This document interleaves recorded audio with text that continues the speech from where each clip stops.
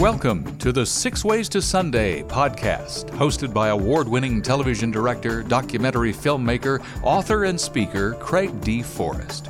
Join Craig for the next few minutes as he interviews leaders, artists, and creatives about trends and insights shaping our digital world and faith-based media. This podcast is produced and brought to you by Matchstick Media International. Now, here's Craig. Welcome to the podcast. We have a great guest. We always have great guests. And not only is it a guest that I know, it's a guest that's a friend, a Puerto Ricano, and he guapo, a great friend, Jacobo Ramos. Welcome to the podcast, Jacobo. Thank you. Thank you so much. Honored to be here, Craig. And it's been good to connect again. You bet. My Spanish, mi español es muy malo. But I try. I try very hard. But I do eat mofongo and tostones and lechon con gandules and pollo. Yeah. In mariscos. Okay, I'm going to stop there because anyone that is listening today, wherever you are across the world, once you figure out what all those are, you're going to be hungry. So we're going to stop there. And I just had lunch, and I think Jacobo had lunch because we're doing an afternoon interview. How cool. Well, Jacobo and I have known each other for about 10 or 11 years in Puerto Rico through Edward Perez and his wonderful wife, Frances, and the pastor of Catacumba 5, which is a strong, good, vibrant church. I mean, when you go into church, you know you're in church. I think that's how churches should be. And Pastor Ray and Mildred, great people. That's how we met doing a seminar in Mayagüez, which is way out west on the west coast of Puerto Rico. And it's sort of where the Atlantic Ocean meets the Caribbean. It's beautiful beaches. It's a great town, but not everyone always travels there. So that's where Jacobo and I first met. He took me out to a wonderful lunch right with the waves, and this Caribbean was right there. It was wonderful. Did you grow up in Mayagüez or a town nearby? Where did you grow up? I did grow up in Puerto Rico, Mayagüez. And then when I was 10, my family moved to Pennsylvania, Harrisburg, Pennsylvania. I did not know that. How long were you there? Like for a year. And we moved to Jersey. Mm-hmm. So we lived there from, 11 till I was 17. And then I was supposed to go to Penn State, and I had everything set up to go to Penn State. And something happened with the scholarship at that first year. So that didn't work out. And thank God there was another plan. And the plan was to go to Puerto Rico. I went to University of Puerto Rico, which is in Mayagüez, my hometown. Right. And I went there. My plan was to be a doctor. So I went there as a pre-med, a major in biology. And just as soon as I got there, I met a beautiful woman called Raquel. My whole idea was to be there for a year and enjoy the beaches and just connect with my roots in Puerto Rico. And met Raquel, met the Lord, and just met with my divine purpose. And that really changed a lot of the plans that I had, and I decided to stay in Puerto Rico. So that's when I finished college in Puerto Rico. Instead of a year, did the whole thing there, and in college I started connecting with music, and that's how things really took a turn for the good. But yeah, I've been in Puerto Rico, been in Pennsylvania, New Jersey. Used to go a lot to New York. I had a lot of family members there, and then I came back to Puerto Rico. There are no Puerto Ricans in New York. It doesn't exist. Yeah, I don't think there's a New York without Puerto Ricans. Well, you were hanging with J-Lo. That's what you were doing. Hey, let me ask you a question. I think I heard you say that you really found the Lord in Puerto Rico after were you not a Christian, a true believer until you came back to Puerto Rico, maybe in your late teens? Yeah. Well, I grew up as a pastor kid, and my parents were pastors. And I did make a commitment with the Lord at 12. But to be honest, I was not really committed to that till I went to college, and I really understood his love and just responded to it. and I had my own experience. It wasn't like, oh, this is something that my parents is doing and I'm part of it. It's like, Yeah. He's my God, and I'm just going forward with this decision, and it just changed a lot of things in my life. And yeah, I did that second year of college. A serious commitment. Yeah, it is. It is, and I'm so glad that I had the opportunity to encounter His love.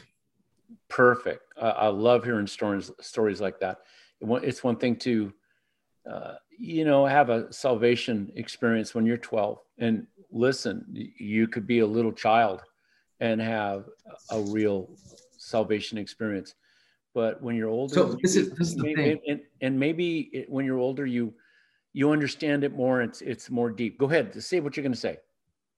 Yeah, the thing is that I did grow up in a Christian home. Mm-hmm. But when we moved to Jersey, we moved to Pennsylvania as a kid, I was really overwhelmed with the idea that God have forgotten us. It was one of the most difficult seasons for us as a family. Yeah. We had to make lines just to get food. You felt like you were forgotten? Yeah, definitely. So financially, it really didn't go as we planned. So in my heart, I just looked for people. I didn't make this decision. They took me here. So I was kind of upset with God, upset with my parents, mm-hmm. Especially my dad. I thought they were to blame for everything that was going on. So it was this a season of just believing that God had forgotten you. Yeah. And then when I went to Puerto Rico and just had this overwhelming sense that God had been there all the time, that He had loved me more than I could imagine, that he was there. That really changed everything for me, Craig. And just being able to look back and look with a different light, with a different perspective, with a different revelation, just seeing God had not left me. He had been there all along. And that brought a lot of healing to me. And yeah, that was the beginning of many things for my life. Right. That's 25 messages right there. And that's the first start. Let me ask one little housekeeping thing. How far as going towards doctor and microbiologist did you get in your education? Well, I finished a bachelor's degree and I did some training, but I didn't do master's. I finished and then I started working on a lab in San German, which is a beautiful town on the west coast of Puerto Rico. And so I started working there as a microbiologist. That's a big, amazing story there too, because I had gotten married. My wife and we got married 1997, December. And the job that I had a few days after coming back from my honeymoon, they laid me off. So I was like, oh, what am I supposed to do? I had no. Hey, welcome to your marriage. Exactly. So you love each other, but you have no job. So there exactly. So yeah, that was our first week, and I was like, oh my goodness, what am I going to do? And so many changes. And one day I had a dream that I was going on a motorcycle. I was running. I'm sorry. I was running. And there was like this beast running after us, and on our way to San German. And I'm like, I don't usually go there. Like, why am I thinking? Yeah. And then I just found a shack and I got in, or shed, and I got in, and then this guy with a motorcycle, just a bike, jumped in, called my name, and say, get in, and he took me out and literally saved me at that moment. So that was the dream. And I got up and I was telling my wife, I was taking like a moment with her, like, hey, this just happened. Like, I'm not really sure what, and then I took her, she had like a part-time job, took her there. When I came back, and this is going to date me, but there was an answering machine. And there was a message. And when I got it, was like, hey, we're calling from San German, and there's a lab here. They need you. Will you be able to do an interview? And I went there, and that didn't quite turn out, but there was another one close to it. And I went there, and like I had the job the same day. The second day, the person that had the microbiologist position left, and they gave it to me. The third day they gave me like it was such a like a miracle after miracle, like every single day. You could not have planned that.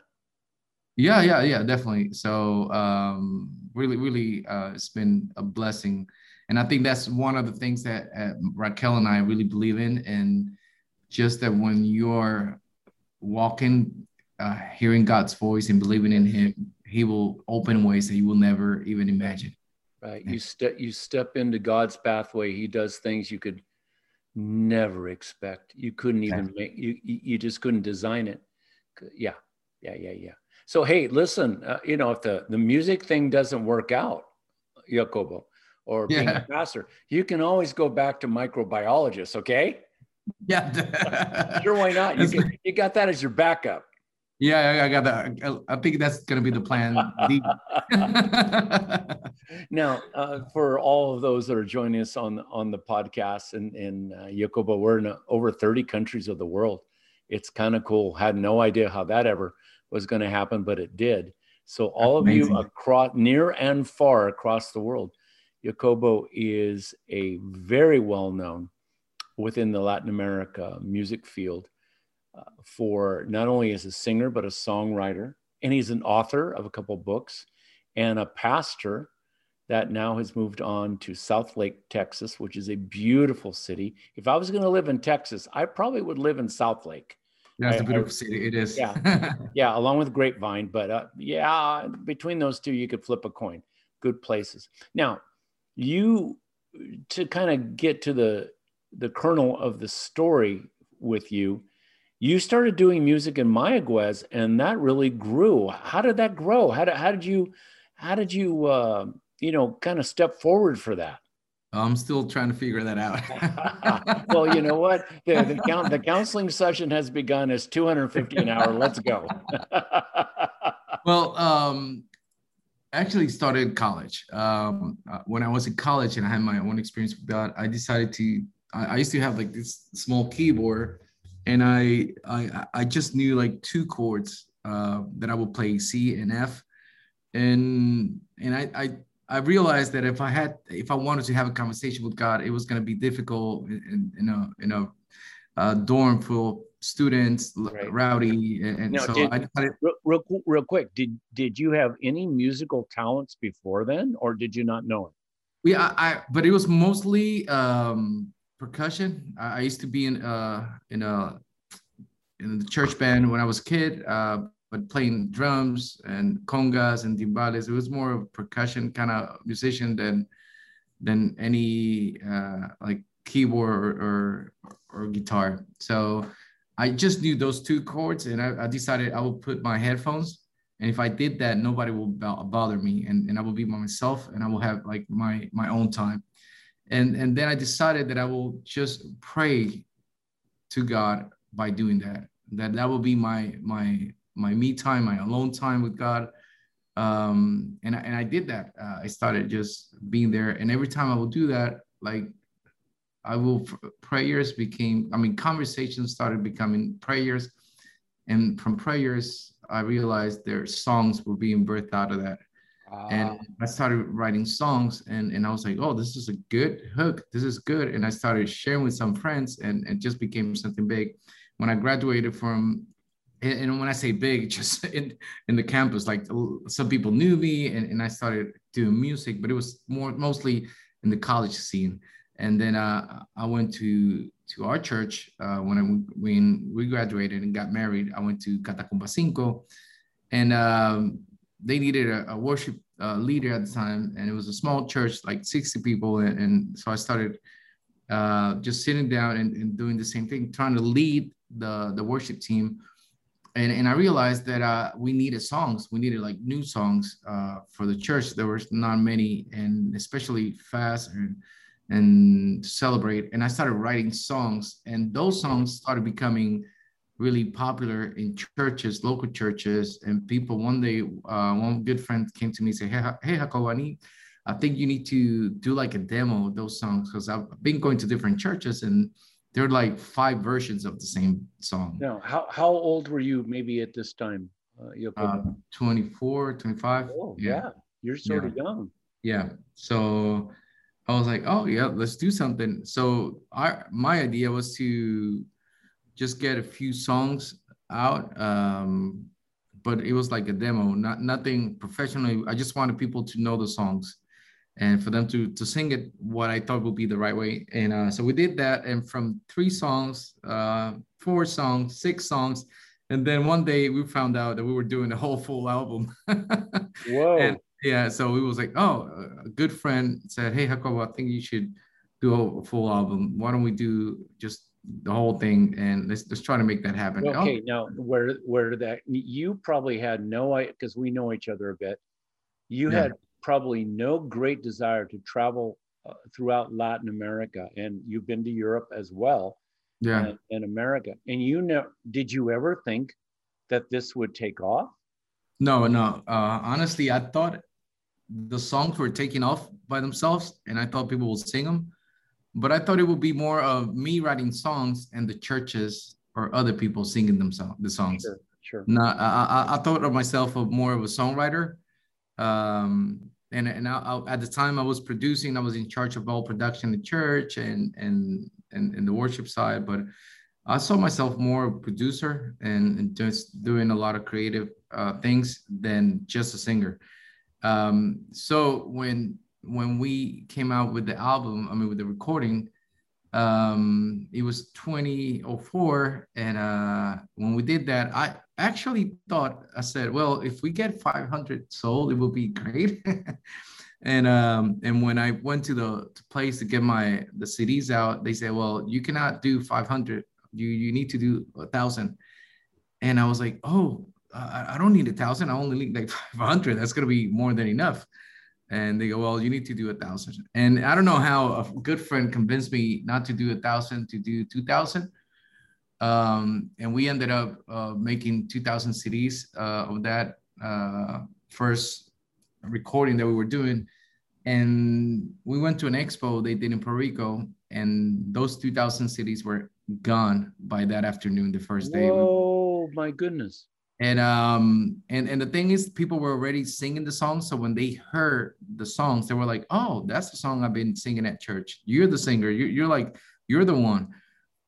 So it became a phenomenon in Puerto Rico at the moment. Like from that recording, out of the 10 songs, 6 of them became number ones. Wow. In Puerto Rico, Dominican Republic, the East Coast, and Guatemala, like different places. And that took a life of its own.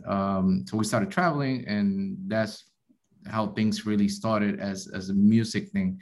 And for many years, I just didn't know that it was going to become something of itself. I thought it would be like, oh, I'm writing songs. And still to this day, that's one of the things I really love. I love writing songs. I love people to have an opportunity to sing to God and have an encounter with God through songs. Great talk with Jacobo. Hope you join us for the next episode, and we'll pick up where we left off. Thanks. You've been listening to the 6 Ways to Sunday podcast with Craig D. Forrest, brought to you by Matchstick Media International, dedicated to excellence in media through inspiration, vision, and education. To learn more, visit us on the web at matchstickmedia.org. That's matchstickmedia.org. Your generous donations, large or small, help defray costs for producing this creative podcast. Thanks for listening and subscribing.